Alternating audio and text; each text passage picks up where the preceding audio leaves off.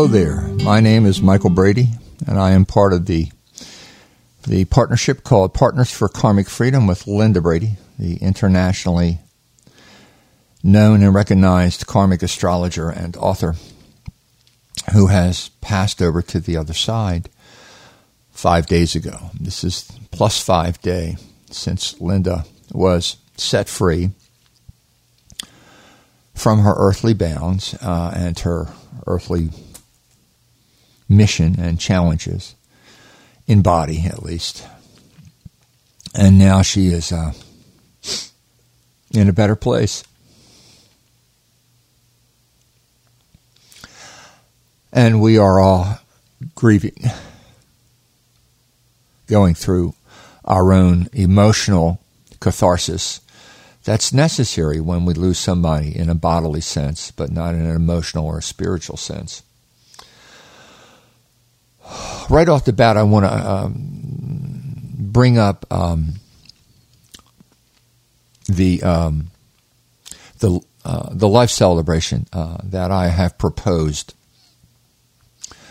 Could be, should be. Oh, I hate it when I lose track of my dates, guys. And I try to write everything down. Okay. Okay, right. Set up for April 21st through the 23rd, 4/21/23. That's the proposed date, weekend. That's a good weekend in terms of hotel rates here in Tampa, according to my hotel expert, Matt Kroll, who is a national traveler professionally, so he can handle travel arrangements faster than you can go, oh my goodness.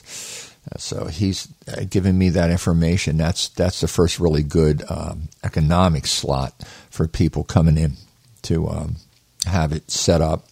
And what I'd like to put out now is that's not locked in stone yet, because the piece I'm playing with at least is trying to get as many people available, be able to come as possible. So I'm already getting a couple of people who are saying, well, that weekend's not the best weekend, or I can't come on that week, but the following week or the following weekend. Yeah. Okay, so what I want to say is this is the time. If you have an intention, a desire to take part physically in a ritual of celebration of Linda's life, to bring closure to yourself and to other people, and to share that with other people. This is the time to text me, email me, give me that date doesn't work for me, and your alternatives. Bingo. And it's, I don't know. I guess we can wait a week. I can wait a week. So this time next Sunday, I'll probably take whatever data I get, and I will make a final determination about the date, and it will get locked in, and then we can start dealing with the details and how to get it happening, and people can go ahead and start to make plane reservations and stuff like that, because, we all know that you want to do it as soon as possible with the way airfare rates and all that crap work. So spread the word, please.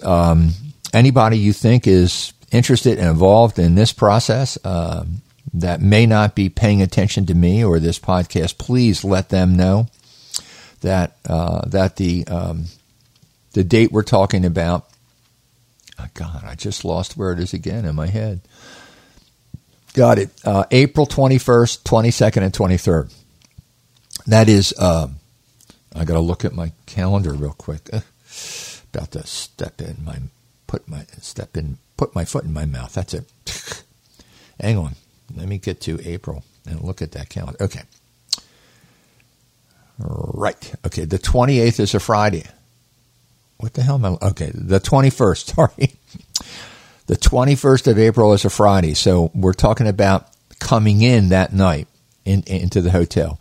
The actual event would be on the day of February 22nd, that's Saturday, and February 23rd, that's Sunday, and closing around 3 o'clock in the afternoon, which is allowing people enough time if they need to fly out overnight to get to the airport and stuff, and get home in order to get back to business the following day.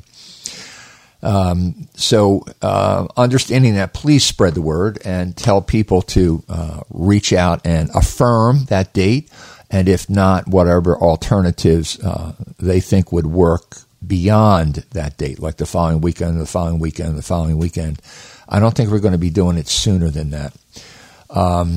And ask them to act on it this week so that I can finally lock a date down, let's say next Sunday or Monday, which would be, can't do a damn thing without a calendar in front of me currently. What am I at? The 29th. I'm on the 29th. So a week. Next Sunday would be February the 4th. So by February the 5th, I'm going to have to make a determination. February the 5th, a determination. Let me write that down. February 5, cutoff, final. Okay, good. I have notes everywhere. You wouldn't believe the piles of notes I've got. I'm floating around these days. They're in different piles. There was the hospital pile. There was the inpatient, outpatient pile. There was the other doctor alternate cure pile. Now I have the post crossover pile. I'm beginning to... And it's not really categorized that well. Anyway, at least it's in piles. Oh, how am I doing on the 5th day without my love? Did great until I hit the play button on this today.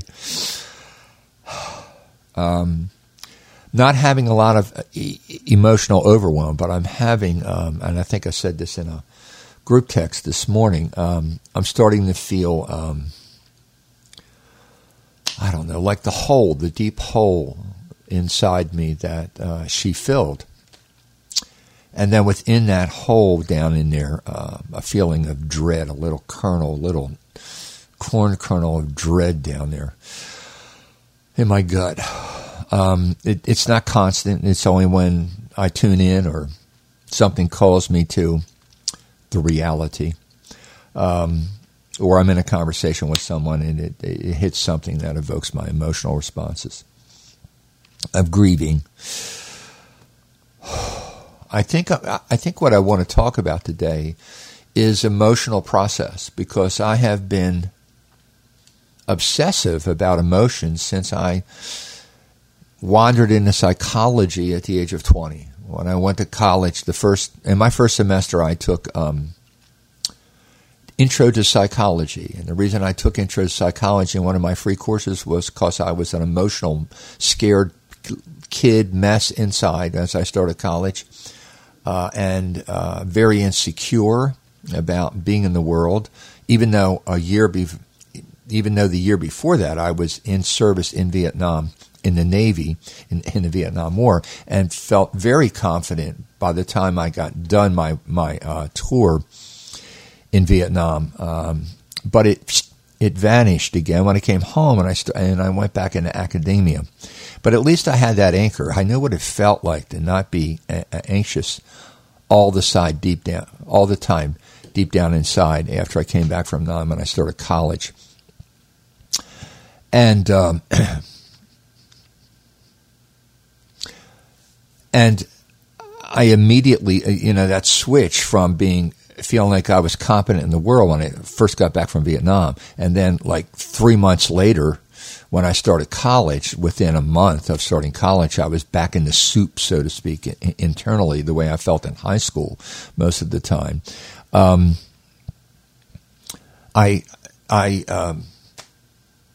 My drive was to figure me out, to handle my feelings, to understand my feelings, to understand how to manage myself.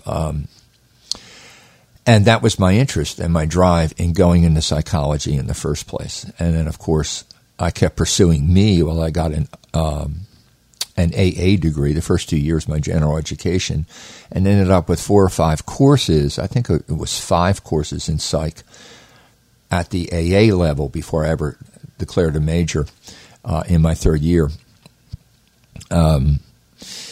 Out of self-interest, and was quite shocked when I was sitting with the academic advisor at Towson State University, which is called Towson State College back then, planning my third year and having to declare a major, he said, "I assume you're a psych major." And I said, "Huh?" Because I really hadn't thought about my professional career at that point in my life. I was still about figuring me out, really, and I just knew that I wanted to have a college education in life. I didn't want to be a tradesman or, a firefighter, a small boat repairman. I had done those things in the service. Or a woodworker, carpenter. I had done some of that as a part of my rate and my job in the service.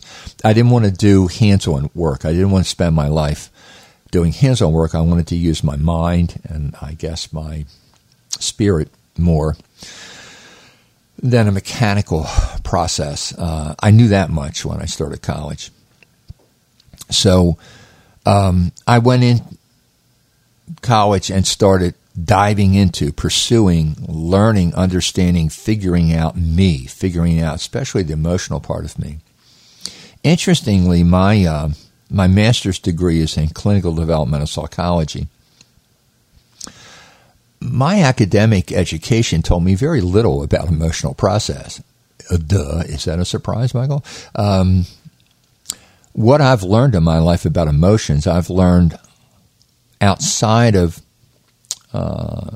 the science of psychology, more in popular work, and more out of life experience of working as a helper in life to other people. I used a very broad term there, helper to other people in life, from experience mostly, and then some reading, but I can't really track the sources anymore of where my model, my theory, my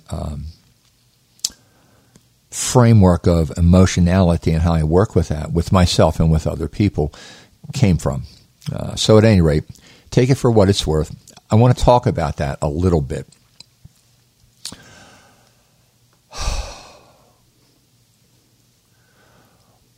We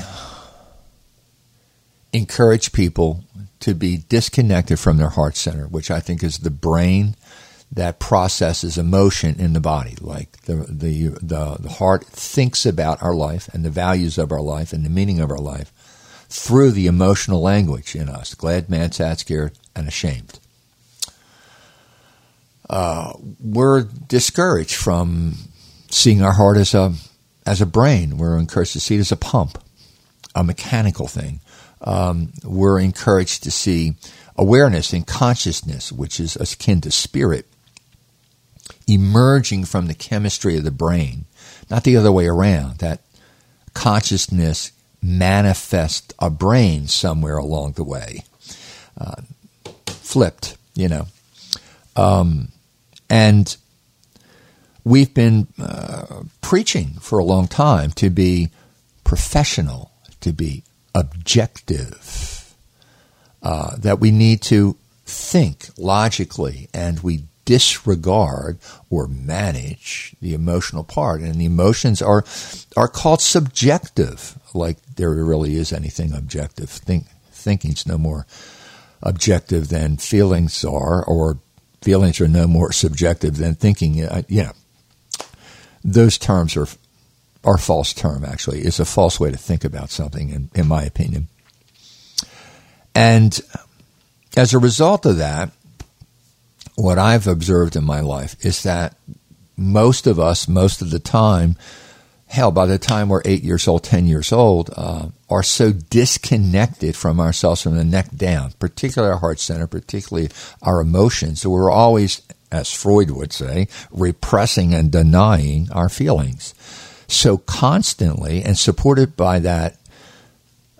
in that by our culture so strongly, so pervasively every day, that most people haven't got a clue what they feel. They don't even know that they're not feeling.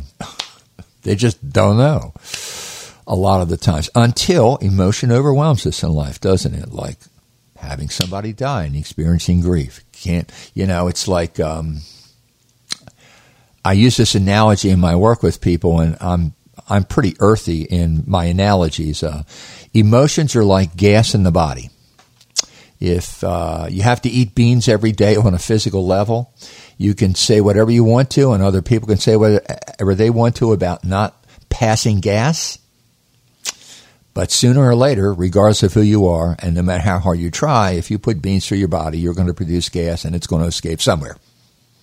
And usually, because we're trying to repress all that, okay, it's not polite in public, and who did that kind of thing when it comes to gas. I treat emotions the same way. We are repressing this stuff. So when it shows up rather involuntarily, spontaneous. We get overwhelmed in a situation because emotion shows up against our will, or in spite of what we want at the time. All of that is a product of this kind of repression that I'm trying to speak about, and how endemic and cultural it has become since the age of enlightenment, since the birth of science, I suppose. And the illusion, science purports that it's objective. I mean, anybody who has the temerity to begin to wade into the quantum physics world at this point, not the math, I'm not a mathematician, but the interpretive part of it, and just read along. Anybody has the interest or the sustainability to do that, it's going to find that there's emerging work, like out of the place in CERN that they're doing, the underground donut thing, where they're physically recreating more and more the earlier conditions of the universe at the quantum level, running experiments. This is not thought experiments, not theory. This is theory drawn from creating physical conditions and collecting the data and then interpreting from there. At CERN, and they're getting closer and closer and closer to the beginning, the Big Bang, what the conditions were like. And so this is not just speculation. This is like starting to draw conclusions from and ideas from solid evidence that we're getting back, so to speak. And one of them is that, wait for it, the speed of light is not universally constant in the universe. It is locally constant. Just play with that for a second. That means that if you and I could jump on a spaceship and we could go outside the Milky Way galaxy. We live on a planet in the Milky Way galaxy. There are billions of galaxy clusters that we can perceive. We've been able to look at in the skies with our satellites and stuff, deeper and further with that technology as we get out into space.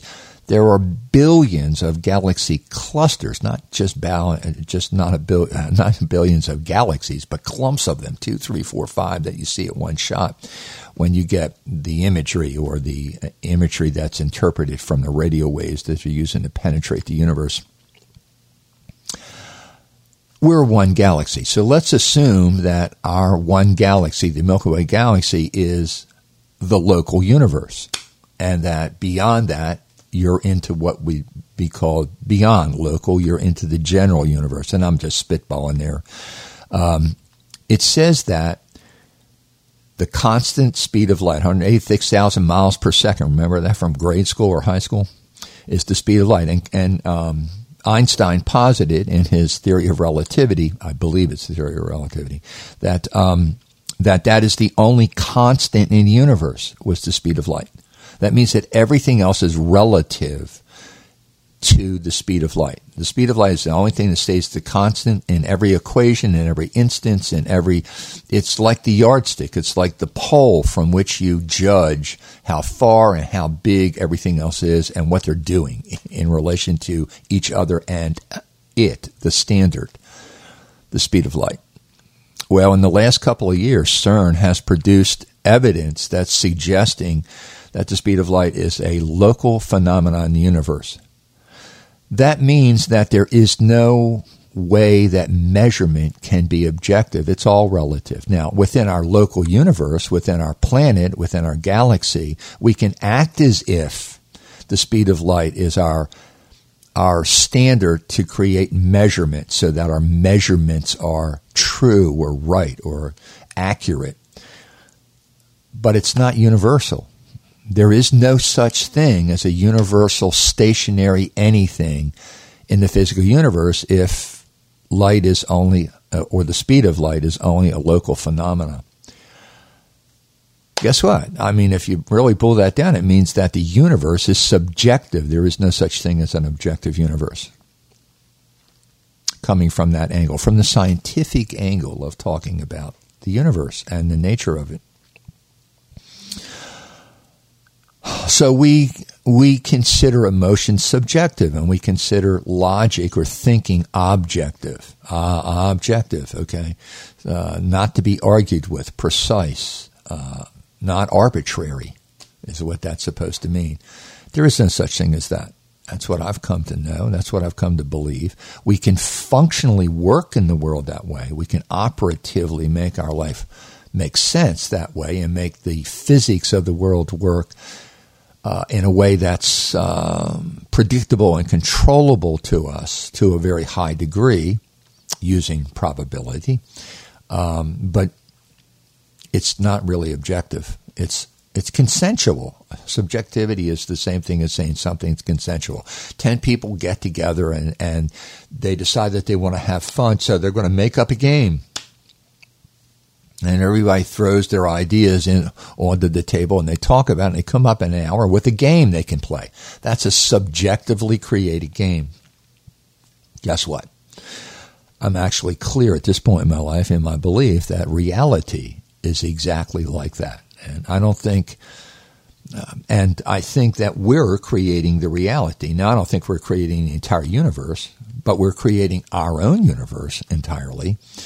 The collection of however many other sentient beings there are in the universe besides human beings who are thinking or self-aware at the level we're aware are the aggregate of what creates the universe as a whole and what we perceive as objectivity, the object presence of the universe. Anyway, I want to come back to emotions. I'm sorry if I got off the track and blew you away or bored you to death. But my brain tends to go in these directions. So emotion in the smaller frame of our life and our history and our world is that we've all been taught to be out of touch with our hearts, with our emotions, to trust only in what we think and to believe that that's objective and the facts, and that our emotions, when they do show up, are weird and arbitrary and not necessary and subjective. And that's the mess I waded myself into when I started college on a personal level, going, I want to understand what's wrong and how it works, and so I can fix it. I can feel better in myself. I can feel better in being in the world. And over the years, this is what I've come to. I'm starting with the spiritual, not the material.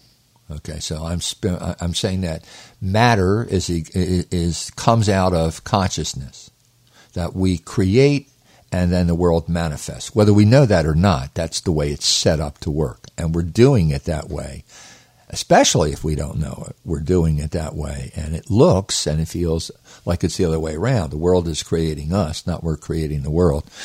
But it's because we're out of touch. We're out of touch with the truth, I think, on this level. So coming back to feelings and emotion, the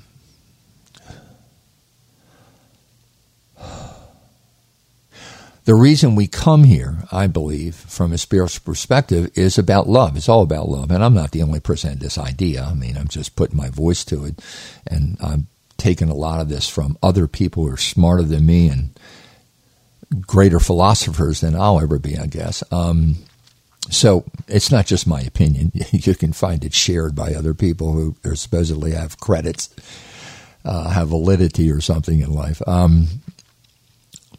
We come here to learn about how to love ourselves and one other person. And if you learn how to love yourself and one other person, then you would be able to learn.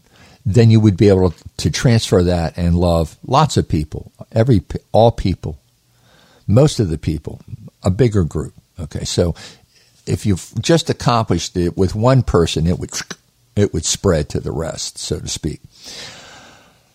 And by loving ourselves and the other person, I mean, and this is how I define it these days, in a win-win way. Because the way that we have engaged for 10,000 years of our recorded history on this planet with each other could be really clearly called adversarial. And adversarial is either or. It's I win and you lose, you win and I lose. A win-win is two people interacting, two groups, two entities interacting, and both of them profit in some way from the interaction. Now, one may profit more, but it's not all or none. It's not you get 0 and I get 10, or I get 10 and you lose ground or something like I take from you. Win-win means that both people have a positive product at the end of the interaction. Well, we've been in adversarial process and either or and win-lose around loving ourselves and each other for as long as we can remember our recorded history, 10,000 years, one way or another. And especially in the last 4,000 years, the age of Aries, age of Pisces, especially within the age of Pisces, coming forward from the age of enlightenment, when science took on spirituality or religion as the source of reality and tried to break away or break the hold that spirituality or religion had on us over the last 2,000 years. Okay, so currently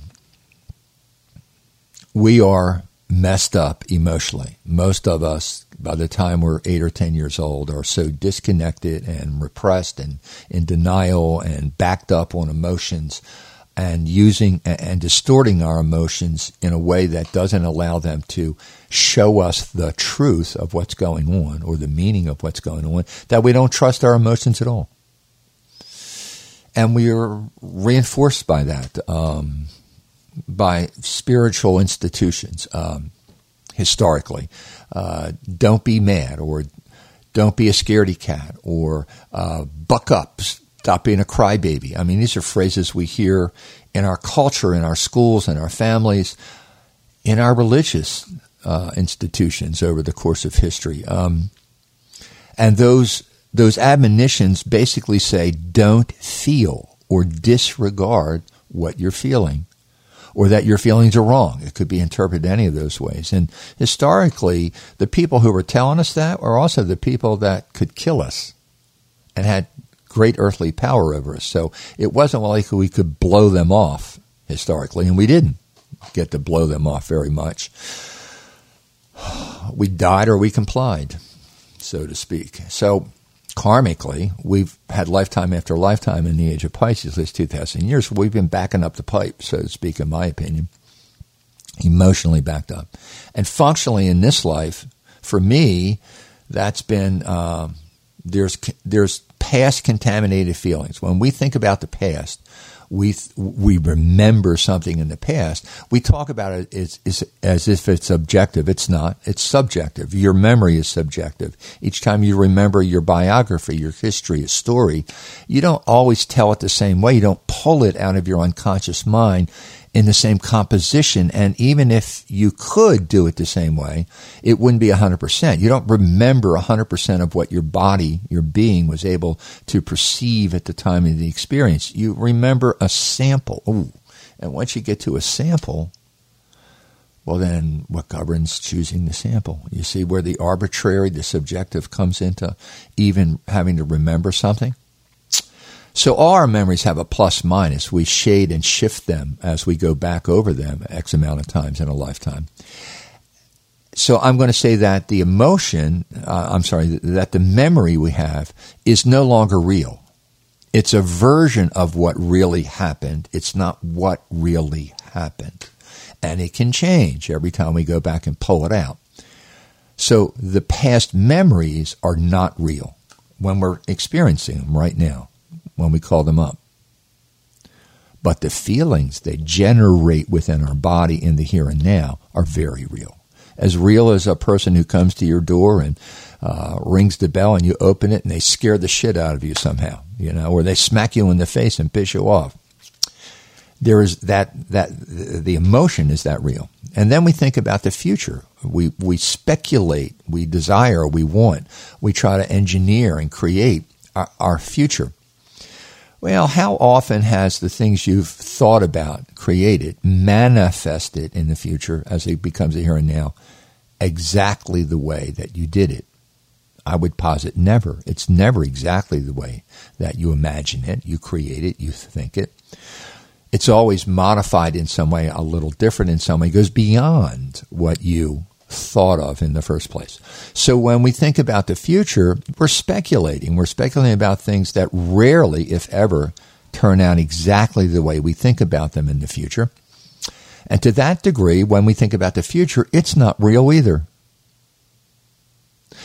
But the emotion generated by what we think is very real. I think to myself, I need to really change my job now. I need to make more money, blah, blah, blah, blah. I have to buy a house. I got to start a family, something like that. And we think about what we want that to be and the fact that it needs to happen in the future, change my job. And you get anxious. You get scared, in other words. Well, guess what? The emotion of fear with I want my job to, I want a better job, or I want a job that works better than the one I've got. That emotion, scared, is counter to your thought. I want a better job. What your unconscious mind does, which is guiding 90% of your behavior most of the time, the automaticity of life, what your unconscious mind does when it's in conflict between what you think and what you feel, in other words, your head and your heart, your autopilot, your unconscious self, follows your heart. It follows your emotions, your feelings. So guess what? The scared wins in that contest, in that thinking, feeling contest inside yourself. So whatever it was you thought doesn't manifest. What supports and makes real the feeling that came out of your thought, that's the version of what's going to get manifested eventually. And you can see a paradox in that. Once you get caught in that loop, sometimes you never get out of it. People never get out of it. So the past contaminated emotions and the future contaminated emotions distort our ability to utilize or to connect with our emotions in the way we're designed to work, which is to serve us well as long as we're here, to help us survive, to help us grow, to help us be happy. Spiritually, to help us learn how to love ourselves and somebody else along the way, sooner or later, in a win-win fashion. Now, I also think that we have been children, spiritually, evolutionarily, up until this incarnation. I think we're in the lifetime that is the end of our childhood, like coming of age at the age of 18 or 21 in our culture. We're adults now, but we're just beginner adults. I mean, if you can remember when you left high school or started your life out in the world, left home, yeah, you had the power and you could do whatever you wanted to, but we are also very unskilled and uncertain and didn't know what the heck we were doing. We were just starting to explore how to create being competent at what we end up doing in life. Well, spiritually and incarnationally, it works I think it works the same way. We're at the end of our childhood, the beginning of our adulthood in this lifetime. And I think that's why this life is so tumultuous. I don't think of that word, tumultuous. Especially currently, especially since the advent of COVID. That was like the crap hitting the fan, wasn't it? Although I think if COVID had not shown up, we would have had more chaos or a different kind of chaos. I think we were building into an angry, explosive phase when COVID showed up. And guess what? COVID canceled being so angry, didn't it? Almost overnight, instantaneously, and then it scared the shit out of us. But being scared makes us cautious, makes us careful, makes us back off. Being angry makes you push through. So if you wanted to look for a silver lining in COVID, there it is. It gave us time. It backed us off from driving our car over the cliff, maybe in some way. Who knows? Anyway, that's a thought I've had along the way.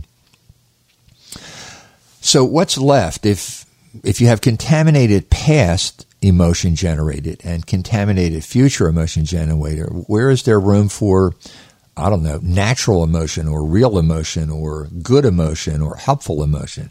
That's in the present, but only in the present, which is kind of like the local neighborhood thing versus universally in the universe when I was talking before about light. Okay, so in your daily life, to the degree that you experience here and now as you move through time each day, that's what I'm defining as here. Maybe you can stretch it to 24 hours.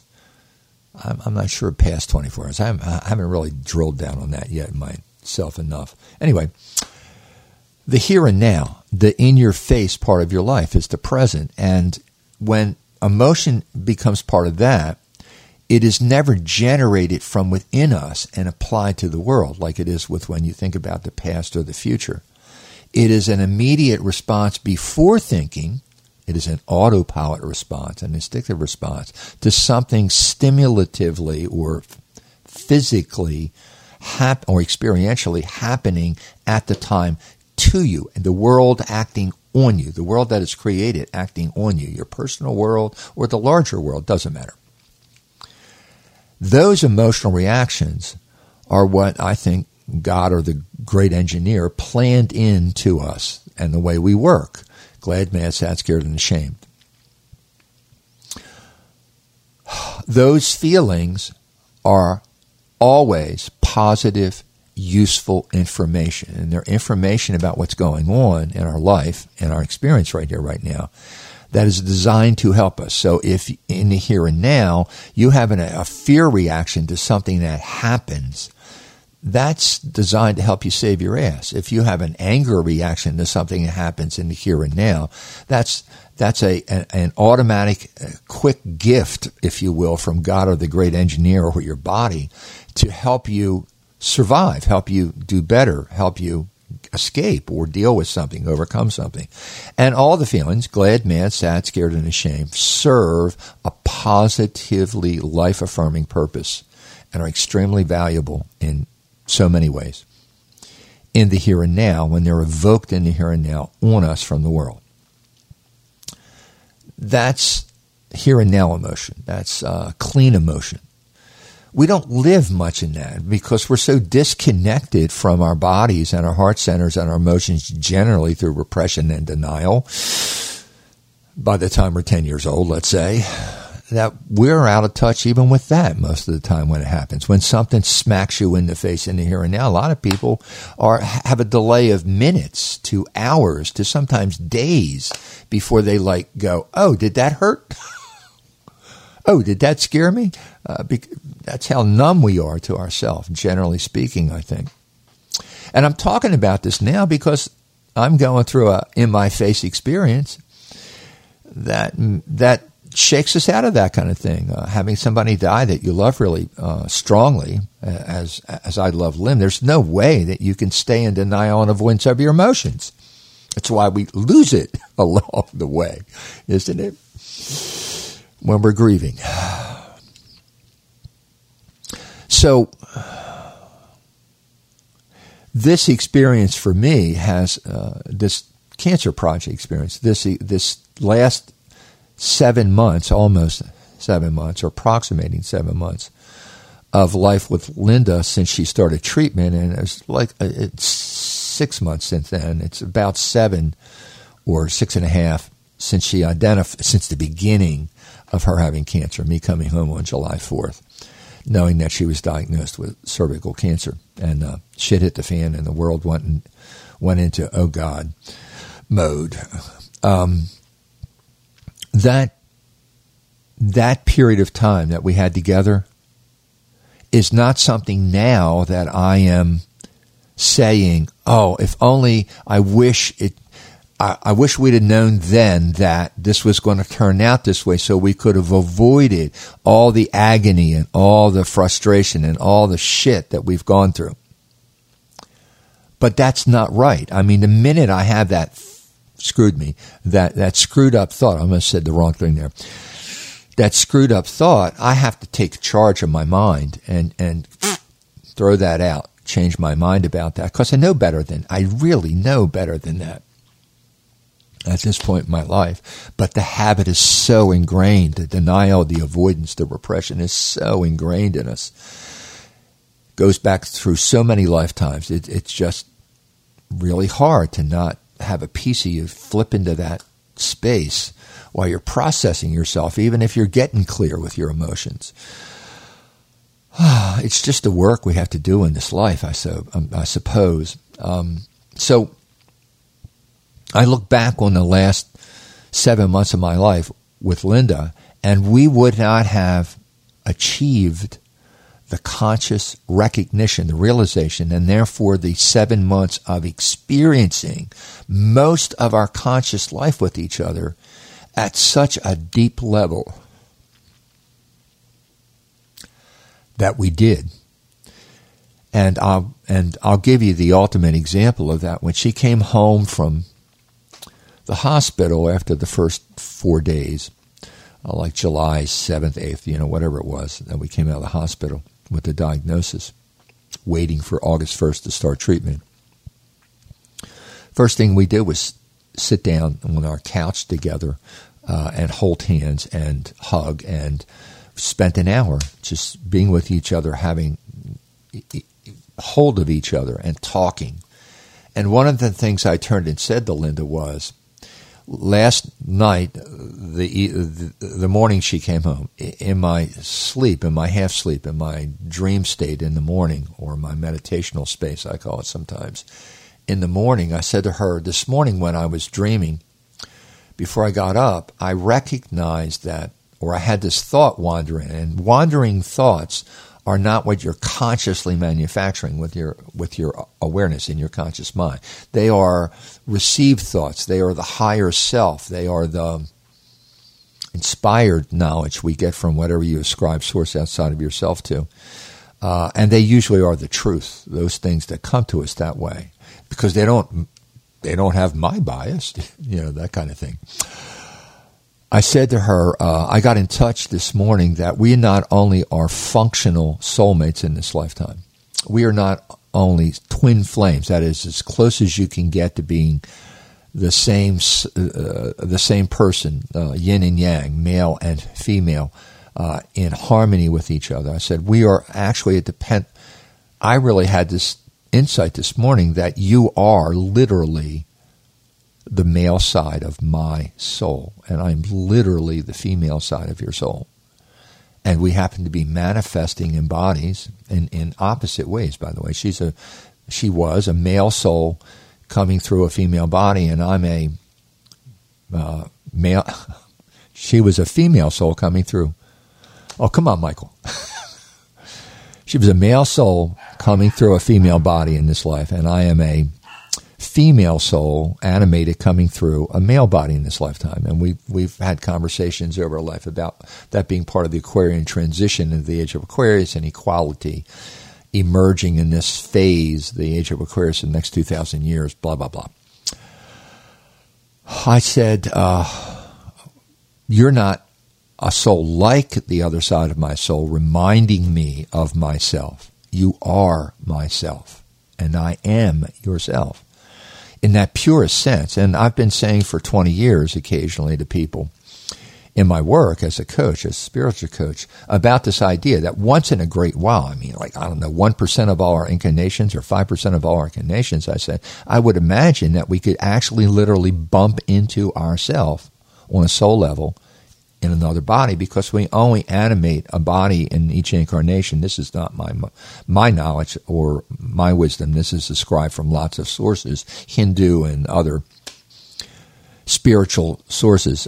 We incarnate or animate a body with our soul from half of our soul, yin or yang, male or female, each time around. And that, in fact, in philosophy has been the basis of why human beings experience so much existential angst in life. That feeling of lostness, incompleteness, emptiness, desperateness, hunger for blank. universally over history, the spiritual gurus of our worlds have posited that is in fact probably, they believe, is the basis for human angst. I'm buying that. So I said to her, I think, I'm believing, as we come together today out of the hospital, that you are literally the other side of my soul. And I've had 43 years of being in union in earth on a material plane in a human body with myself. I haven't had, since I found you, I connected with you, I haven't had that angst in me anymore. It wasn't in there because I'm not separated from you, including on the physical level, but I'm not separating you from you, the other side of myself, and vice versa for you. And here's the point. When I turned to her and said that, I said it in a very quick, short phrase because her and I have been talking about this forever with each other, and I'm trying to explain stuff here to you guys. I simply said, I turned to her and said, honey, I've come to believe this morning that you are the other side of my own soul, and I am the other side of your own soul. And Linda and I were 10 inches apart, face to face, and we were looking at each other's eyes when I said that to her. She was staring at my eyes. I was watching her eyes and her beautiful blue eyes. And she didn't hesitate a microsecond. And my wife, I'm trying to think of the time I spent on this earth with her when her personality didn't take at least a microsecond to analyze whatever I said to her and make up her own mind about it, so to speak. We're both very independent thinkers. She didn't even think. She just had an immediate recognition through her eyes. And she said, you're right. We wouldn't have had 7 months of knowing that and immersing ourselves in the completeness of that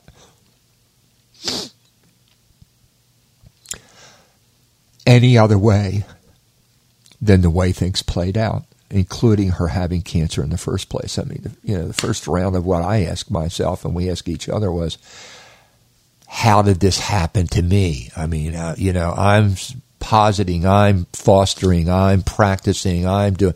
Isn't this saying something? I did something wrong. I fucked up. Pardon me. I screwed up.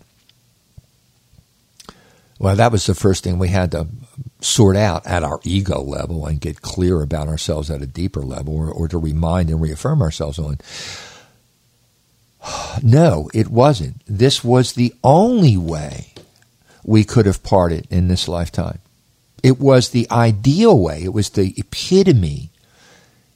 I was going to say perfect, but I don't want to say perfect. It was the most excellent way for us to spend the last 6 to 7 months of our time together in body with ourself.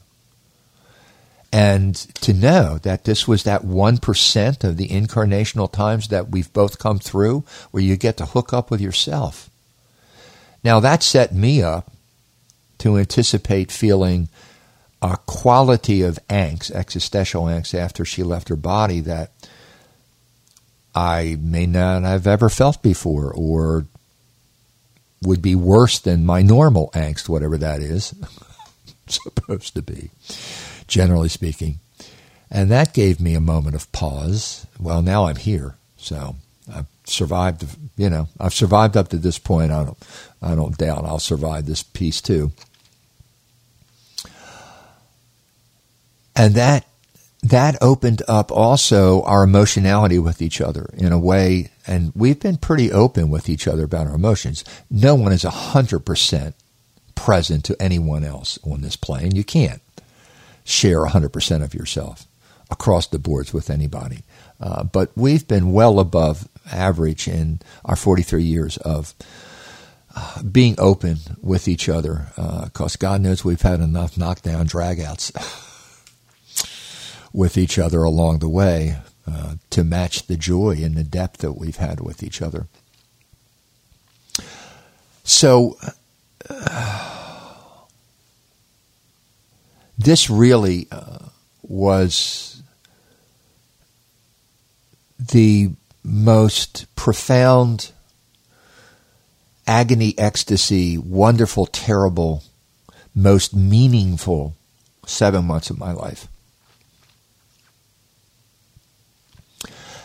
And it is propelling me beyond my grasp of what I'm doing here or who I am.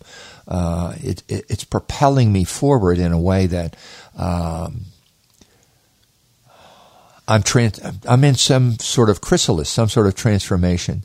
And I want to, but I can't even wrap my head around what the manifestation of that really is going to turn out to be in the next year, the next 2 years, the next 5 years of my life. When I try to think of myself in 5 years, I haven't got a clue who I'm going to be and what I'm going to be doing in the world. It could be that radically different than what I've done up until now. I don't know. I mean, it's still going to be spiritual and karmic and philosophical and life supportive and life coaching to some degree, but it's probably also going to be more proselytizing, more sharing concepts and ideas, more talking at large in public rather than in small group and individual relationship work. I could see that coming, but I don't know how far that's going to go, what flavor it's going to take, how it's going to play out, any of that stuff. But transformation, this 6 months has opened us both up to a depth that we could never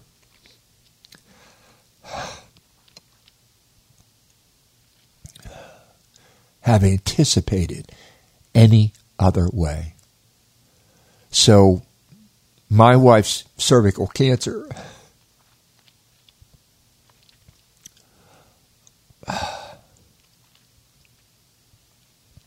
wasn't a malady that befell her. It was a hard, dried ink script line that was put in before we ever came down in our bodies and bumped into each other after we grew up, in my opinion, in my knowing, in my truth-telling.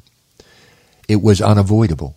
It was inevitable if we managed to get as far as we did in life and stay with each other.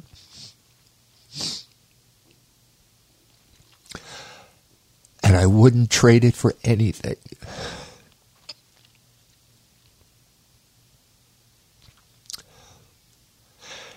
Even now, while the hurting's going on.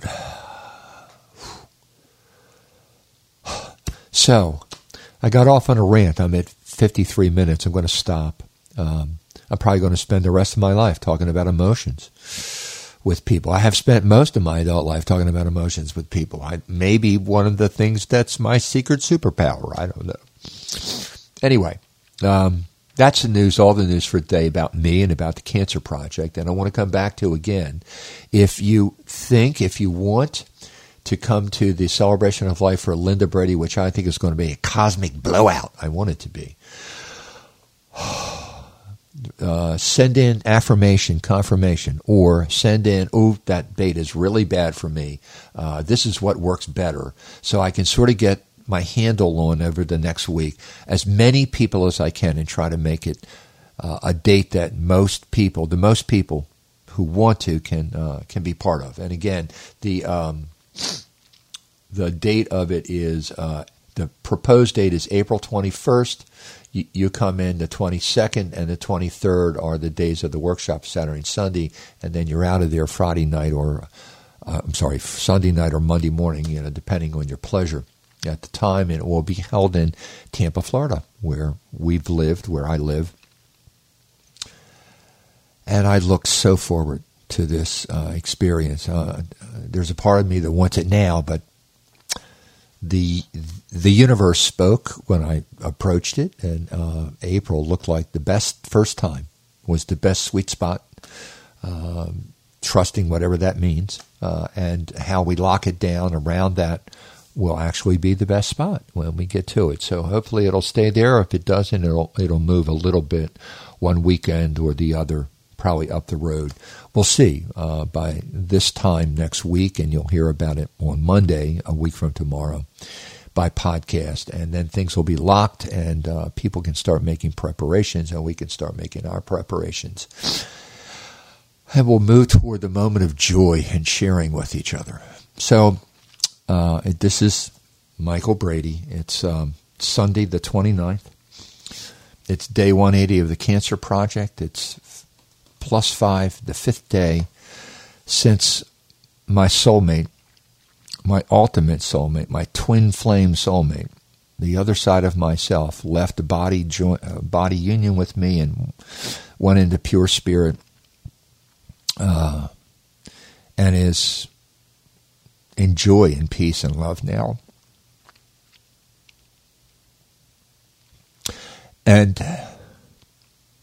already reaching back to the people she left behind.